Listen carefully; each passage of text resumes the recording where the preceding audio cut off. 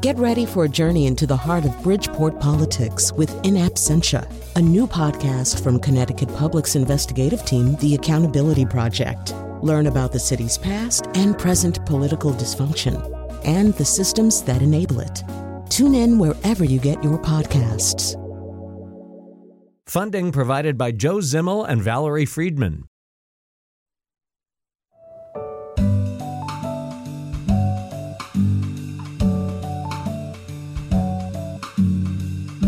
So you may know any number of versions of the word that we're going to be using today. You might have heard of sepsis or septicemia or septic shock. This is, like a lot of the shows we do, it's been an education for all of us to do the show and to learn about this incredibly dangerous condition. It affects more people than you might imagine. It's more dangerous than you might imagine. And I think one of the really kind of standout aspects of it is that it's less well known than it ought to be. I mean, it ought to be at least as well known as, say, diabetes. But in fact, I think it was Gallup or somebody polled on this at one point. They asked Americans if they knew what sepsis was. And the response rate was lower than 50%. Fewer than half of Americans had a workable understanding of what that word meant, and most of them just were not familiar with the word. It's kind of amazing that would be the case based on all of the things that we're going to tell you today.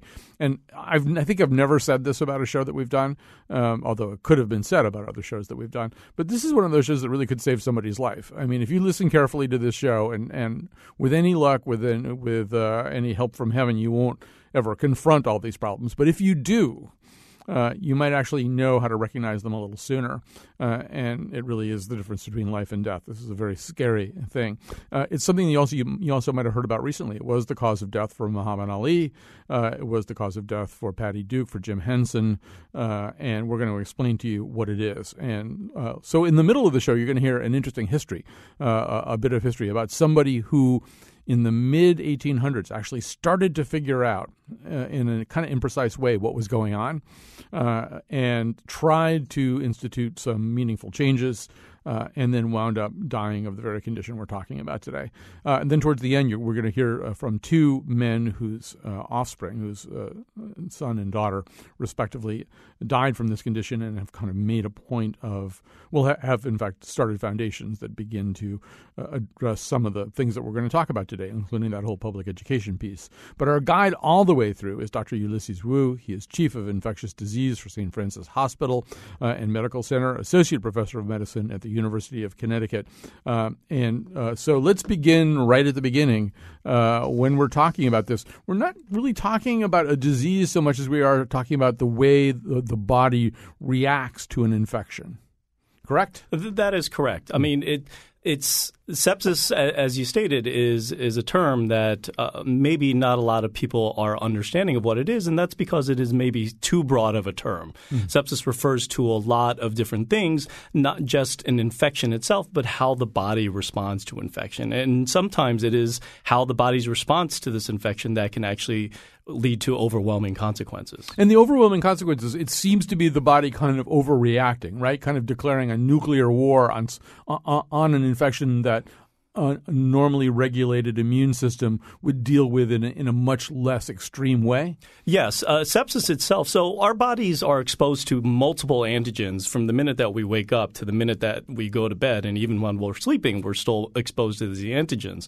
But in response to infection, it usually starts out as local. But what happens is when these local pro-inflammatory mediators exceeds the local capability of dealing with it, and that's when it becomes systemic, and that's what we call sepsis. And then the risks become what? Organ failure is one of the sort of extreme risks, right? Absolutely. Sepsis can lead to what we call multiple organ dysfunction or multiple organ failure, and ultimately sometimes death, unfortunately. And one of the things that we've learned just getting ready for the show is that anybody can get this. I mean, there are people with very high risk factors. We can go through what those are. But there isn't anybody who's excluded from this risk. There is absolutely nobody excluded from this risk. And that it can start rather simply. I mean, some people start with, a bad burn or a deep cut. Yes.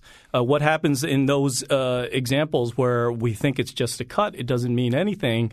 What we can't see is what's happening at immune system level and what's happening at a deeper level. And sometimes these cuts can proliferate and your immune system responds to it, and sometimes an over-exaggerated response, and then this is what happens. There are other ways in which it starts. I mean, appendicitis, UTIs, stuff like that, right? Yes. The most common would probably be from pneumonias. They've actually looked at different types of infections in different parts of bodies. An infection, by definition, is basically an invasion of a bacteria in what we would normally consider a sterile site.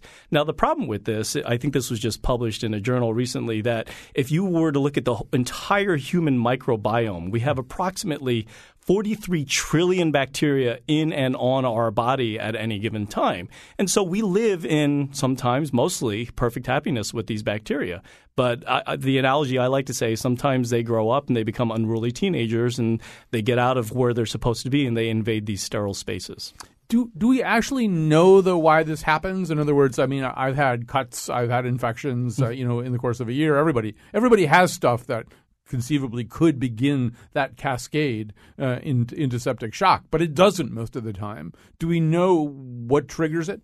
Well, the trigger is the actual infection itself. So we do have to say that sepsis, by definition, has to include an infection. There are a lot of people that are diagnosed with sepsis that actually do not have sepsis because they are septic looking due to other issues such as motor vehicle accidents, pancreatitis, burns, trauma, things like that. But it's not actually infectious. And so what will happen is that this immune response that occurs in response to these bacteria or viruses, what happens is that your systemic inflammatory response will increase as a result. I know we're starting to make people nervous as they're listening to this. We don't mean to, although it actually is something. You should at least know what the symptoms are and what to do if you have them. So one of the problems, as we're going to talk to Dr. Wu about, is the fact that some of these symptoms mimic symptoms of other things. There are, as you just said, there are people who don't have sepsis who look like they do. There are also people who do have sepsis, but it goes undiagnosed because it looks like so many other things. But what are the things to, in particular, watch for? Well, what we need to look for is there a focus? Because all of these have to deal with a focus of infection. And where is this focus coming from? So if you come into the hospital and I interview you, I'm going to ask you a series of pointed questions that leads me to a direction. So is it in your brain or meningitis? Is it in your lungs? Did you have a preceding cough? Do you have urinary tract infections, dysuria, or what we call pain upon urination?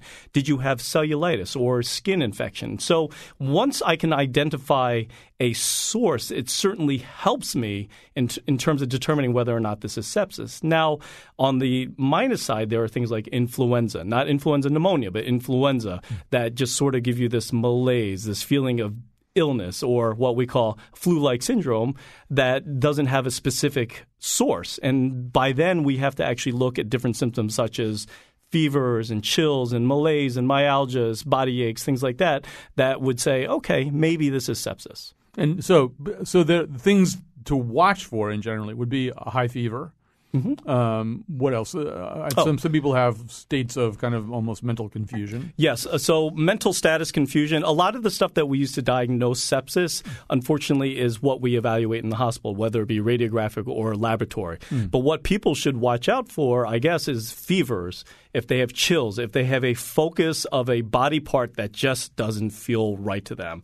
Oh, it hurts when I pee, or my kidneys hurt, or I've had this cough for a couple days, or I can't bend my neck because I have meningitis. So these are things, these focal signs and symptoms that would lead us to the possibility that you may have sepsis. The size of this problem surprised me. The CDC says there's over 1 million cases of sepsis in America annually. The cost of treatment in hospitals, the cost of sepsis hospitalization treatments, is higher than the cost for anything else by quite a bit.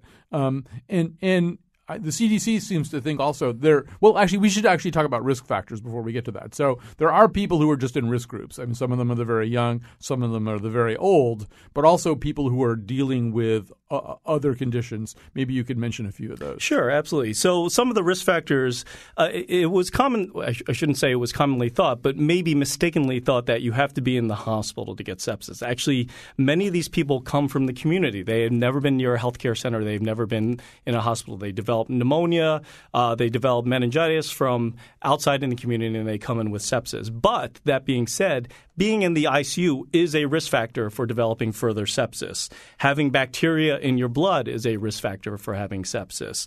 Being of elderly age or advanced age is certainly a risk factor. Immunosuppression, so people who are on immunosuppressive drugs or on chemotherapy. Malignancy itself is a risk factor. Diabetes and having pneumonias or previous hospitalization are also risk factors. I think this seems to be on the rise, and part of this obviously is we have a population that's aging. People live longer.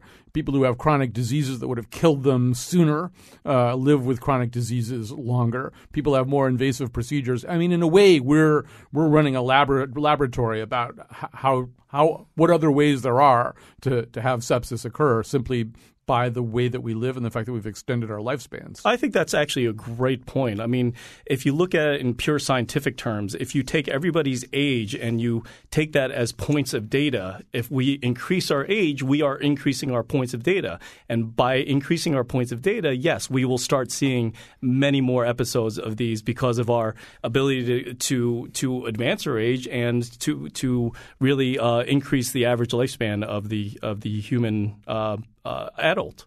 Now, we're going to talk in just a second about how sepsis is treated, but my plan for sepsis is to not get it. And so there are some basic things that you can do. I mean, obviously, if you have these risk factors, you have them.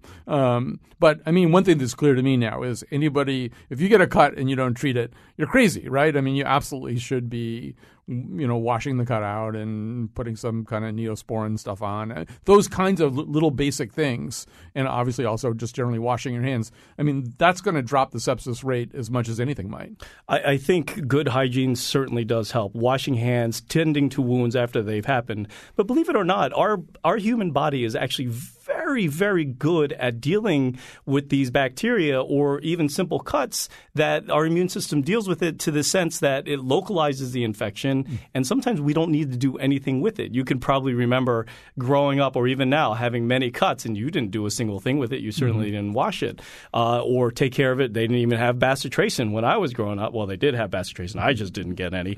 But simple things, believe it or not, when you brush your teeth, you introduce a certain amount of bacteria into your bloodstream when you brush your teeth. Your immune system's very efficient and very good at taking care of these. It's not necessarily infection. It just walls off the bacteria and then takes care of the bacteria. So our immune system is good. That is actually our best source of a defense, is maintaining an intact immune system.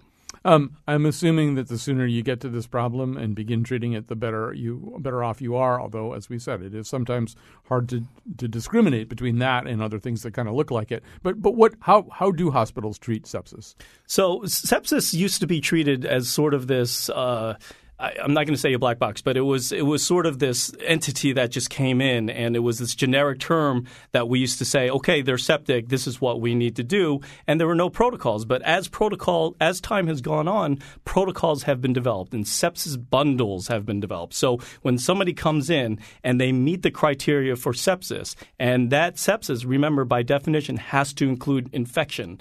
And if they've met those criteria for sepsis, we have a bundle here at St. Francis that we actually take a series of labs, we evaluate them, and then we give them resuscitation. So blood pressure is one of the most important things that we want to maintain. And if it is truly sepsis, we give antibiotics that would target that type of infection as well. When you say blood pressure is important, is the blood pressure going high or low, or what's happening? I'm sorry, a low blood pressure. And that low blood pressure is due to many factors. It's not just due to the bacteria itself. Sometimes the bacterial cell wall induces low blood pressure. Sometimes the toxins that it carries induces blood pressure.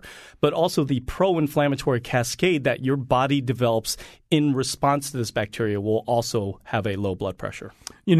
As I read more about this, and Betty, our producer, studied more about it, one thing I kept thinking is, that just sounded good, what you just said, that there's a bundle, there's a plan for dealing with this. But for the most part, there's not a lot of really good news about this thing. And one of the pieces of bad news is that there almost seems to be an echo effect, right? You get out of the hospital, you go home, you think, well, well, that was my experience with sepsis. But it hasn't worked that way for everybody, right? There's sort of a post-sepsis. Well, there is post-sepsis. Obviously, there's mortality associated with sepsis, but there is significant morbidity that is also associated with sepsis. And so it's not necessarily that they have immune dysregulation, that they're necessarily going to be prone to more sepsis thereafter, but they do suffer the after consequences, because part of sepsis is organ dysfunction, and sometimes those organs don't always come back to where they actually should be. Now, the problem with sepsis, and people should not be scared of sepsis, because it is what it is, and it has existed since the beginning of mankind, and also in animals, believe it or not, they get sepsis as well. But it's a fine line of what I have actually termed as sepsis as something being overdiagnosed and also being underdiagnosed. So is it underrecognized? Absolutely. But sometimes it is overdiagnosed to the point where we say that everything is sepsis, when in reality sometimes it is not. So the line keeps getting smaller, and we need to walk that fine line to make sure that we do appropriate treatments. And sometimes we don't want to overtreat them as well. So, as I said before, the CDC says it's the number of cases diagnosed, anyway, is on the rise. And that could be because there's chronic illness that doesn't kill people as fast. It could be because people are getting more invasive procedures, taking more immunosuppressive drugs, chemotherapy, organ transplants. But another possibility, obviously, is increasing antibiotic resistance. How much, in your opinion, of this problem is due to our reliance on antibiotics? That's a very good question. So multi-drug resistant organisms is a huge issue that is happening. You've probably heard about the colistin, the mega-resistant bacteria that was found in Pennsylvania that was originally in China.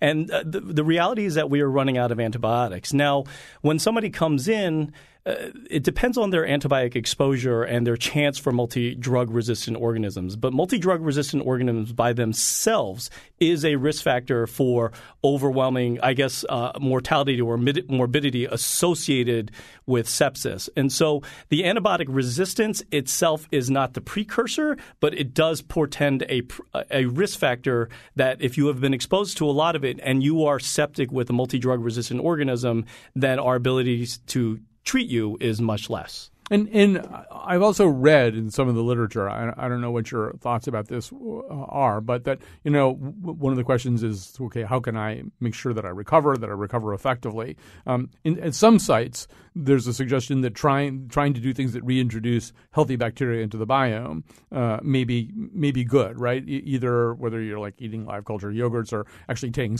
supplements. Where are you on that one? Oh, so that's a great question. I've always said, except in certain populations, taking probiotics, the only thing it hurts is actually your wallet. The problem with probiotics is it's not really monitored exactly what probiotics you're getting or how many probiotics that you're absolutely getting. So, like I said, it hurts your wallet, but there's very little downside to doing it. The data on probiotics and sepsis, there's probably not much of an association that it's going to help. But in general, there is a huge amount of literature that is pouring about the human microbiome, those 43 trillion bacteria that is out there. And actually, one of my specialties is focusing on antibiotic reduction. And because I do believe that every antibiotic that you get alters that human microbiome, whether it happens as a child and has deleterious effects as you go into adulthood or as an adult, and you can get something which we call life-threatening diarrhea or Clostridium difficile,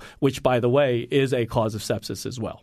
Right. I mean, it's not just something you believe. That's well established, right? That yes. You take antibiotics, you're changing your microbiome. That's for sure. Yeah. Okay, we're going to take a break. You're going to hear something that was actually recorded earlier in the day, earlier than the conversation you're hearing right now, with a researcher in Australia. We're going to go back in time, back before people even understood the so-called germ model or germ theory of disease, and so they didn't know enough to wash their hands.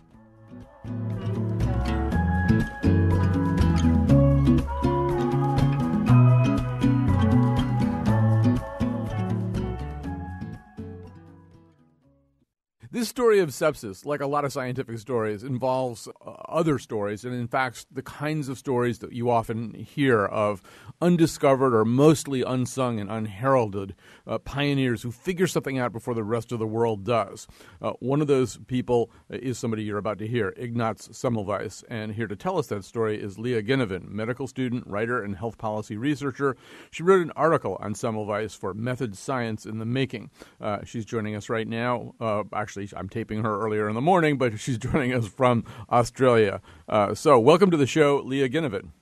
Thanks for having me. Good to be here. So set the scene for us. We're in the middle of the 19th century, and we're in Vienna, where Ignaz Semmelweis is the chief resident of obstetrics. And what's going on?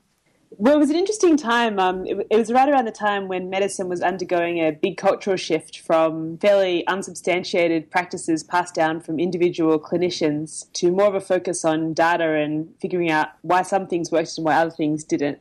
So Semmelweis became, as you said, the chief obstetrician at Vienna General Hospital in 1846. And at that time, it was fairly common for doctors to deliver their babies without washing their hands, without changing their clothes. And unsurprisingly, for the time, there was a huge mortality rate for women who had just given birth, in childbirth as well, but also shortly after childbirth, which was called childbed fever. And when Semmelweis became the obstetrician there, he was curious because there were two clinics in the hospital. In the first clinic, around 10% of women would die, and some months as many as 30%. And in the second clinic, the mortality rate was much lower, only around 3%. And so he was curious to find out why this was the case. And it was so much lower. The difference between the two clinics was so much lower that, women from the city knew that one clinic was more dangerous than the other and would, as I understand it, beg to go to the safer of the two clinics and even sometimes deliver in the street rather than go into this clinic that they'd heard had this high mortality rate. That's right. And people who could afford to have births at home would. And generally those births were much safer. They would have a doctor come out and attend to the woman in childbirth. At his clinic, women were admitted to the first clinic on one day and then the following day to the second clinic. And so it was a real luck of the draw thing that people, if it was the day that they were being sent into the first clinic, they would beg and give birth in the street and then take the baby to the hospital and say that it just happened.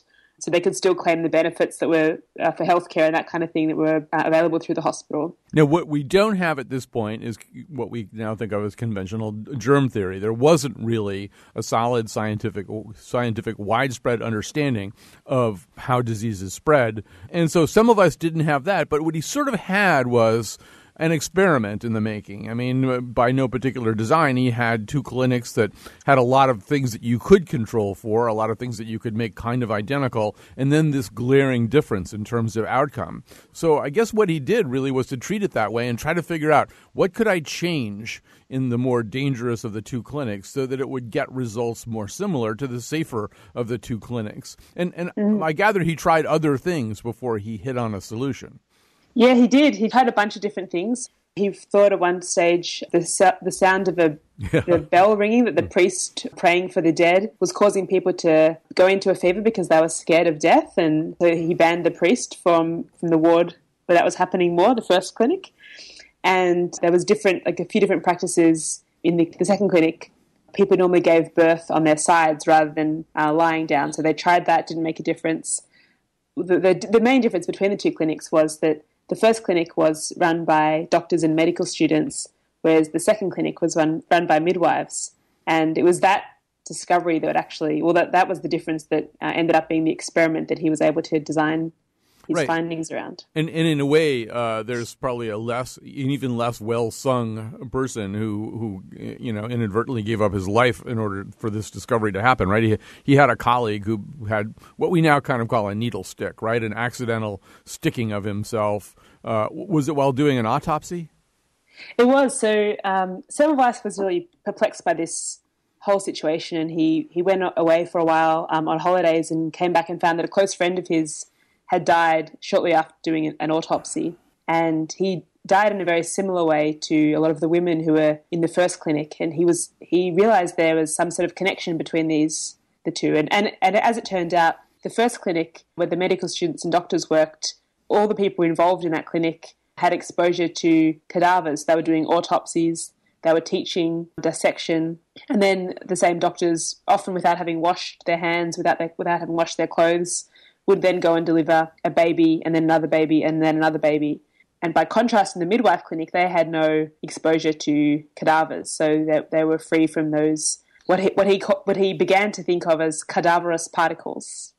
Right. So Dr. Semmelweis gets kind of the wrong conclusion, but he has the right solution. He thinks that there are these cadaverous particles that are getting stuck to people's hands. He's not far from the truth, but he doesn't quite have it right. But he knows you need to get something off your hands anyway. So that's close enough. That's great. So he decides he's going to have these doctors wash their hands. And I guess he picks also, again, fortuitously, maybe for reasons he doesn't quite understand, he thinks a solution of chlorine and lime, right, would be the thing to wash your hands in? Yeah, so he thought getting rid of the smell would be important, and this chlorinated lime solution was very effective in doing that. And it turns out that chlorine is a very effective antimicrobial. It certainly was for the time. So he had all the doctors and medical students who were delivering babies in the first clinic wash their hands with this solution. And in the first few months, mortality rates massively plummeted. And he thought that he'd stumbled on a pretty clear finding that the cadaverous particles did exist and could be eliminated through this chlorinated lime solution. So he gets great results, and the reason that there isn't a bust or other commemoration of Dr. Semmelweis in every hospital in the world is because he couldn't really get the medical community to buy what he was saying. I guess part of this is if you don't have germ theory, if you don't have an understanding of what's going on, and then you tell doctors, oh, it's you're making your patients sick, you're making your patients die. If that's not presented with a very winning smile and wrapped up in a very pretty bow, you're probably not going to get a whole lot of agreement from your colleagues. No, and so the reaction to his initial findings was very skeptical. And people thought, well, if it's true that the cadaverous particles are causing this, why do some people still die in the midwife clinic where there aren't any cadaverous particles? And he couldn't really explain that. But rather than be upfront about what he thought he knew and didn't know and the limits of this, he went on quite an offensive and was very confrontational with a lot of his colleagues who were skeptical about his claims and wrote a lot of public letters denouncing people who opposed or questioned his theories over a few decades, actually, yeah. I mean, in some ways, it was suggested, as it has been suggested, his discovery was, in some ways, medically, as big as anything of that moment, as big as Edward Jenner, finding a way to begin dealing with smallpox through inoculations. This was a gigantic discovery, but there's kind of a lesson here, too, which is that personality is important. He wasn't a great salesman. I guess that's what I'm saying. Certainly not. He's just sort of described as being a very angry, very intense, confrontational person. And he felt that he was in the right, and as it turns out, he was. But people felt like he was assaulting them with these kind of claims that he couldn't fully substantiate. And people just increasingly began to see him as a marginalized, mad figure, which, again, fed into his, I guess, sense of being ignored and excluded from this amazing discovery that he had made. And when you say a marginalized figure and increasingly seeming to be rather mad, I mean, this nothing could be a more paradoxical and bitter ending, right? He winds up in an asylum and explained the very bitter end, Leah Ginnivan, of Ignaz Semmelweis.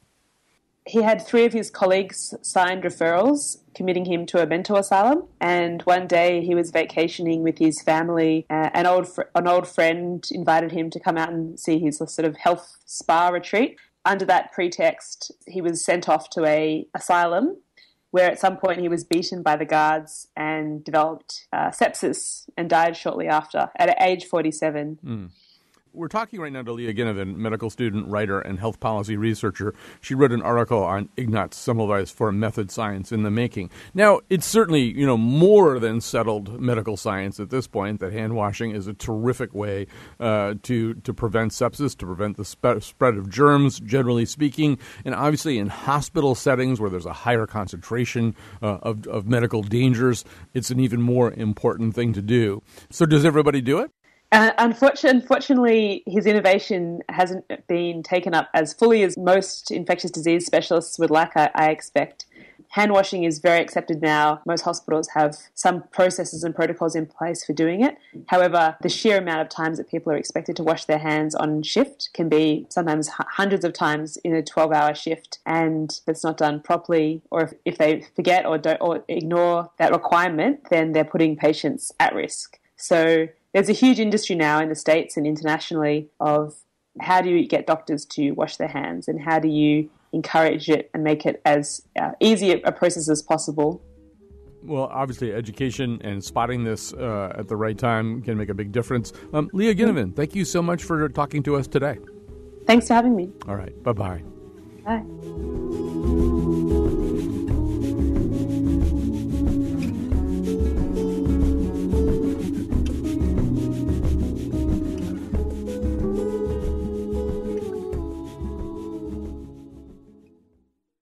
Welcome back. We're devoting today's show to talk about this condition. You may hear terms like septicemia or septic shock or just sepsis. It's not very well known. It's incredibly prevalent. It's unbelievably dangerous. One of the things we want to do is get you a little bit better acquainted with this. Joining me today is Dr. Ulysses Wu, Chief of Infectious Disease at St. Francis Hospital and Medical Center and Associate Professor of Medicine at the University of Connecticut. In just a minute, you're going to meet two gentlemen who learned about this condition in the hardest way possible and the most tragic way possible by the loss of their respective offspring to this disease. Before we get to that, though, Dr. Wu, you just listened to this story, and I know that the story of Ignaz Semmelweis, you're not hearing that story for the first time, right? You're aware of this kind of remarkable paradox that he figured out something really important and then died from sepsis. Yes, I am aware of his contributions. I am aware of his demise. But what I was not aware of was the passion that he actually had for it, to the point where he was an angry, mad person. And I can empathize to a certain extent. My specialty is appropriate utilization of antibiotics. And part of that, I guess the analogous or the analogy with antibiotics, the old thinking was just give as much and give as much as possible. Mm-hmm. And us as physicians, that's what we do. And now we have to realize that we can't kill everything with a cannon, and that we have to use a more targeted approach. So I sometimes feel as myself, I'm that mad, angry person who wants to do that appropriately. But the same thing with hand washing. As people who know me, I don't like shaking hands. And part of that is due to I think about the lost productivity in people hours from people shaking hands and transmitting diseases that way, whether it be a simple cold, they're calling out for a day, or they get influenza. But the handshaking, it's ironic, despite Semmelweis's work, the data still shows today that physicians and healthcare practitioners are more likely to hand wash on their way out of a room than going into a room. So that perspective of there's nothing that I could possibly be bringing into this room still pervades to a certain extent. And so we see that with our observations in our study showing that, okay, well, coming in, we don't have to do anything, but coming out, we better make sure that we do good, proper hand hygiene. Now, the best way for proper hand hygiene is actually washing your hands, and you should sing happy birthday. There's different studies. You should sing it 3 times. You should do it for X amount of time. But we've actually been using a lot of alcohol hand sanitizers. And it's not that they're more effective. It's just that it increased our compliance rate. People weren't washing their hands all the time. But with alcohol hand sanitizers, it's easier to just put a squirt in and then use that on your hands. But they've even looked at people's hands after they've sanitized, either with washing of hands and alcohol, and they've found plenty of things. So we're not even doing that correctly at this point. All right. So if only it were as easy as doing that correctly. Not that that's going to be easy. It's hard to change cultures. It's hard to change the culture of, you go into your doctor and you've got a persistent cold and he says, here's a Z-Pack, off on your way, whether that makes any sense. Hard to change cultures of hand washing. But there's a whole lot of other education that needs to be done, and that's one of the reasons we have these two guests here with us. Joining us right now are Carl Flatley, a retired endodontist and founder of the Sepsis Alliance. His 26-year-old daughter, Erin, died of sepsis after a minor surgical procedure, and Kieran Staunton, co-founder of the Irish Lobby for Immigration Reform. He and his wife started the Rory Staunton Foundation after their 12-year-old son, Rory, died from sepsis. So, Carl Flatley, I'm going to talk first to you. But maybe the place to begin is one of the things that we've said at other points on this show, which is our collective level of ignorance about this disease is very high. This was, as I understand it from some of the reading I've done, not necessarily a word that you knew or a condition that you understood at the time that it hit your family. Yes. Can you hear me well? Yes, I can hear you okay, yeah. So this happened in 2002. I went to dental school in St. Louis. My first 2 years were with the medical students. I took all the academics they did, and then I branched off into dentistry, and they went on. We never heard, either medical or dental side, anything about sepsis. I then went on to specialize. I dealt with infections all the time, which is what endodontics is, and I never heard the word then or when I was in the service. And when my daughter went in for a simple hemorrhoidectomy and died 5 days later, the big problem was the 5 doctors treating her seemingly didn't know anything about it either, because if she had been given antibiotics in the first 24 hours, she'd be sitting next to me right now. And the pain of losing someone that's not God's will and it was preventable is terrible. I would imagine. Yeah. This has been what I do now. How much of death from sepsis do you think is preventable? If everybody did everything exactly right, and let's acknowledge we're here on planet Earth.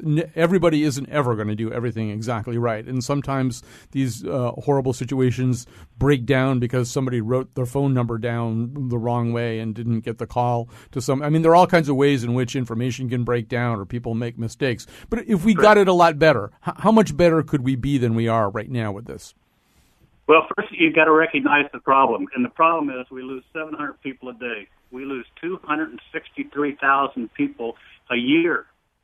Now that's equal to 2 747s crashing every day, day after day, killing everyone on board. Imagine it. And children, sepsis is the number one cause of death of children under 5 in the world. We lose 12 children an hour.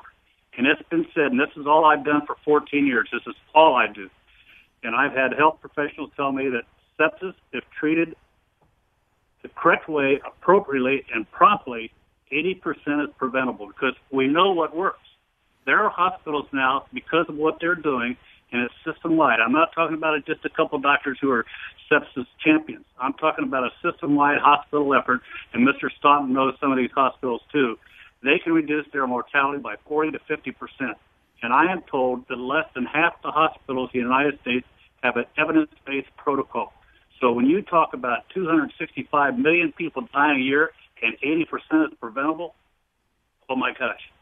Yeah, that is a big toll. Well, I'd like to bring Kieran Staunton into this conversation. And Kieran Staunton, as we said before, lost his 12-year-old son, Rory, in 2012 when he cut his arm while diving for a basketball in gym class, went to the doctor the next day with vomiting and fever and pain in his leg, was sent to the emergency room, but doctors thought he had a typical childhood case of stomach bug or dehydration. One of the things that we said at the beginning of the show that Dr. Wu said at the beginning of the show, but Kieran Staunton, maybe it's a good thing to reinforce, is anybody can get this. I think when we think about sepsis, if we know anything about it, if we have some kind of scratchy understanding, we think, oh yeah, well, it's something you get because you already have some other underlying disease or because you're really old or something like that. But somebody can be, healthy one week and facing this in the next, correct?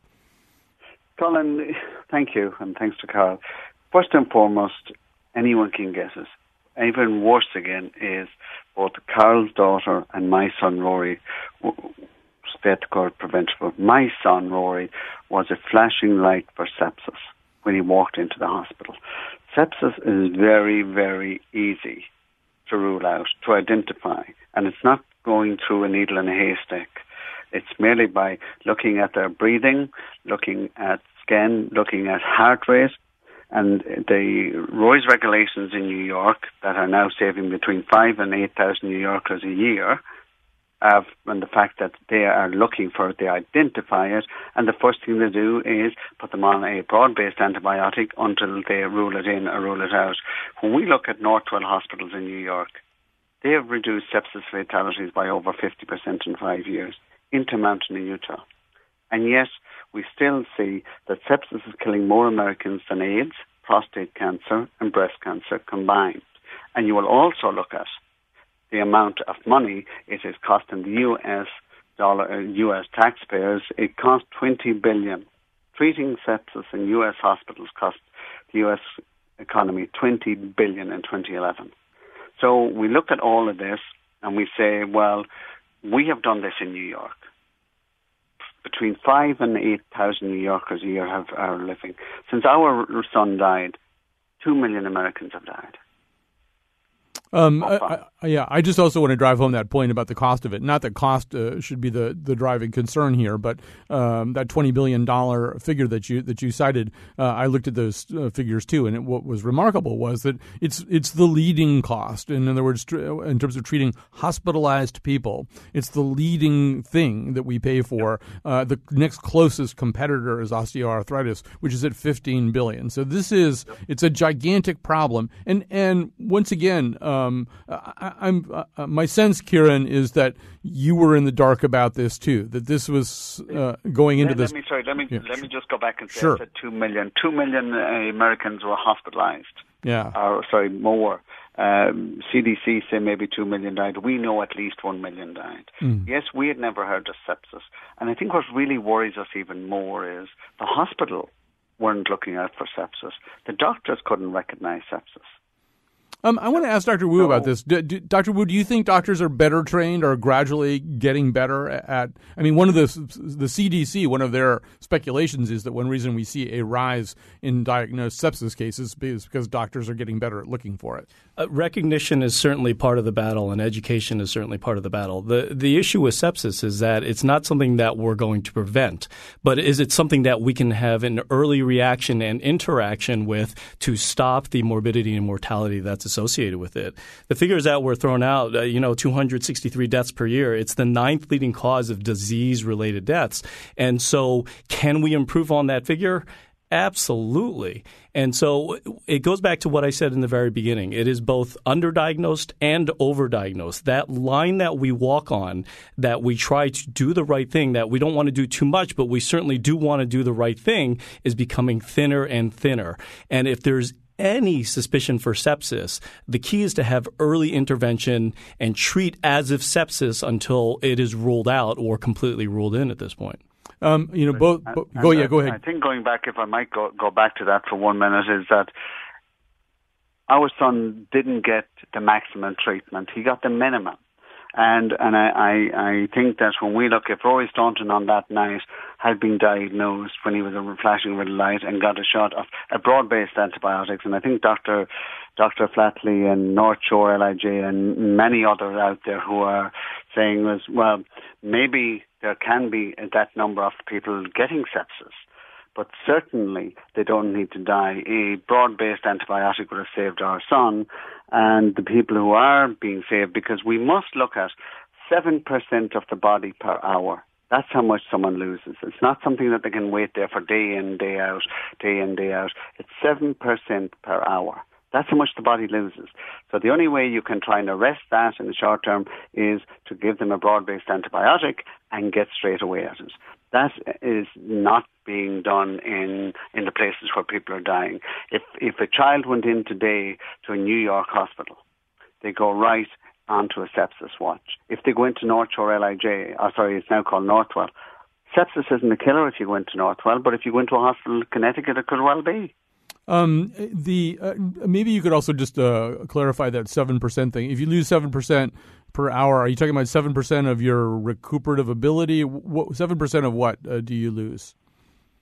Well, the mortality. Well, go ahead. Yeah, go ahead, Carl. So for every hour delay of antibiotics, your chance of dying goes up 8%. So if you sit there for 6 hours, which a lot of people do in a reception room, waiting room, their chance of dying went up 50% because they weren't treated properly, effectively, quickly, promptly. Carl Flatley, I've looked at both of the websites for your foundations, and they contain a lot of information and people sharing their stories. And so, Carl Flatley, apart from the things that we've talked about now, what do you want to accomplish in terms of either the information you spread or what people learn about this condition? Is it? A lot of this has to do with informing doctors and hospitals and pressuring doctors and hospitals to do some of the things that you think are important. I assume also just educating the public so that, in fact, they're not in the dark about sepsis as they head into a crisis like this. So I'll give you just two things for your audience to take away with, and that is to realize that anyone who dies of any infection dies of sepsis. So if a person dies of flu, pneumonia, meningitis, MRSA, they die of sepsis. So that ought to scare everyone because we all get infections. So that's number one. The second thing is most people have heard of CPR, cardiopulmonary resuscitation, right? Mm-hmm. What they need to think about is TPR. That is their temperature, their pulse, and respiration. Three things they can manage.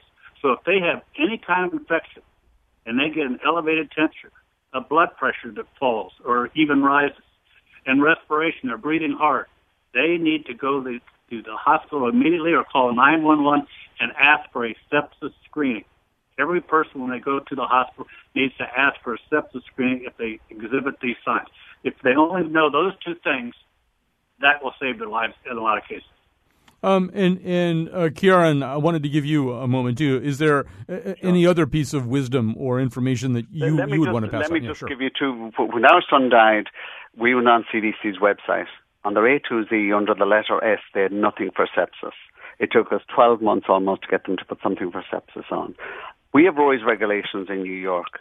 Rory's regulations are saving lives. Our aim, the aim of the Rory Staunton Foundation, is to have Rory's regulations of sepsis protocols in all states. We have it by 2020. We have regulations passed Illinois at the moment. They're in a number of other states. People in Connecticut should wonder, well, if we go to a hospital in New York, yes, we know we're safe from sepsis. It's checked for us. But why don't we have that same right in Connecticut? Why haven't we it in Florida? Why don't we have it in Ohio? Why don't we have this? Because if you go onto our website, you will see the faces of people that Rory's regulations have saved. Now, there was no one there to save our children. There was no one there to save Aaron or Rory. But since Rory died, since Aaron died, millions have died. Since Rory died, 1 million have died. And before our show goes out, children will have died from sepsis. Sepsis is preventable. Death from sepsis is preventable. Rory Staunton's death was preventable. Our big issue is, for people listening to this, is to go onto our website and say, well, how do we get it in? And how do we educate everyone? And by the way, there's nothing wrong with asking your doctor for a second opinion. And if as a parent, as we now know, we should not have to go out to buy a coffin for our child. No one should have to go out and do that. And it's not a situation of, oh, well, it's a 1 in a million, it's a needle in a haystack. It's not that. It is absolutely so preventable. Just like a heart attack years ago, when people started looking for it and treating it, and that's where we're going in the future. I believe that the U.S. government and state governments need to say, we are not burying any more people because, we didn't want to overdo something. We need to now look and say, let's not bury any more children, because by this time next year, this day next year, more than 250,000 Americans will have died from sepsis, most of them preventable deaths. Dr. Wu, we're almost out of time, but I want you to get in one more word here. First of all, in fact, Kieran is bringing up some comparisons state to state. From your perspective, how well is Connecticut doing? Does Connecticut need more than it has right now? I think and it's wonderful having these two gentlemen on, because I think public education and health awareness is absolutely the most important thing, that we have this recognition. In terms of what the Connecticut hospitals do, I can't speak for the others, but certainly at St. Francis, we have been working on and modifying for a long time our sepsis bundles. And so we do have early recognition of sepsis, and we have resuscitation to be given early on. We have antibiotics that need to be given on. We have blood pressure support to be given on. We monitor all of their organs to look at to see if there's any dysfunction. All this, it has been being done, and it's still being done at this point, and will change as more data comes out on sepsis. Exactly what can we do to help decrease the amount of sepsis-related deaths. So the report card on Connecticut hospitals, I can't speak to the others, but I know at St. Francis this has been in place and is still being in place and always being modified. And I think that's the key for even any of the hospitals, whether it be New York, whether it be Long Island, is that we don't get into this checkbox and say, okay, we washed our hands, this is good, and we're going to take care of sepsis, because it is ever evolving at this point. All right, we are unfortunately out of time right now. I want to thank everybody who participated in today's show, including Leah Ginnivan, whom you heard earlier, Dr. Ulysses Wu, who is Section Chief of Infectious Disease for St. Francis Hospital and Medical Center. Also joining us, Carl Flatley, a retired endodontist and founder of Sepsis Alliance, Kieran Staunton, co-founder of the Irish Lobby for Immigration Reform, but more pertinently, he and his wife started the Rory Staunton Foundation. And both of those foundations, both of those groups are online. You can learn more about them. Thanks so much to Betsy Kaplan. It's great to have a nurse as your producer. Thanks to Betsy Kaplan for putting together today's show. And thanks to Jonathan McNichol for being on the board. We'll be back tomorrow with a completely different subject.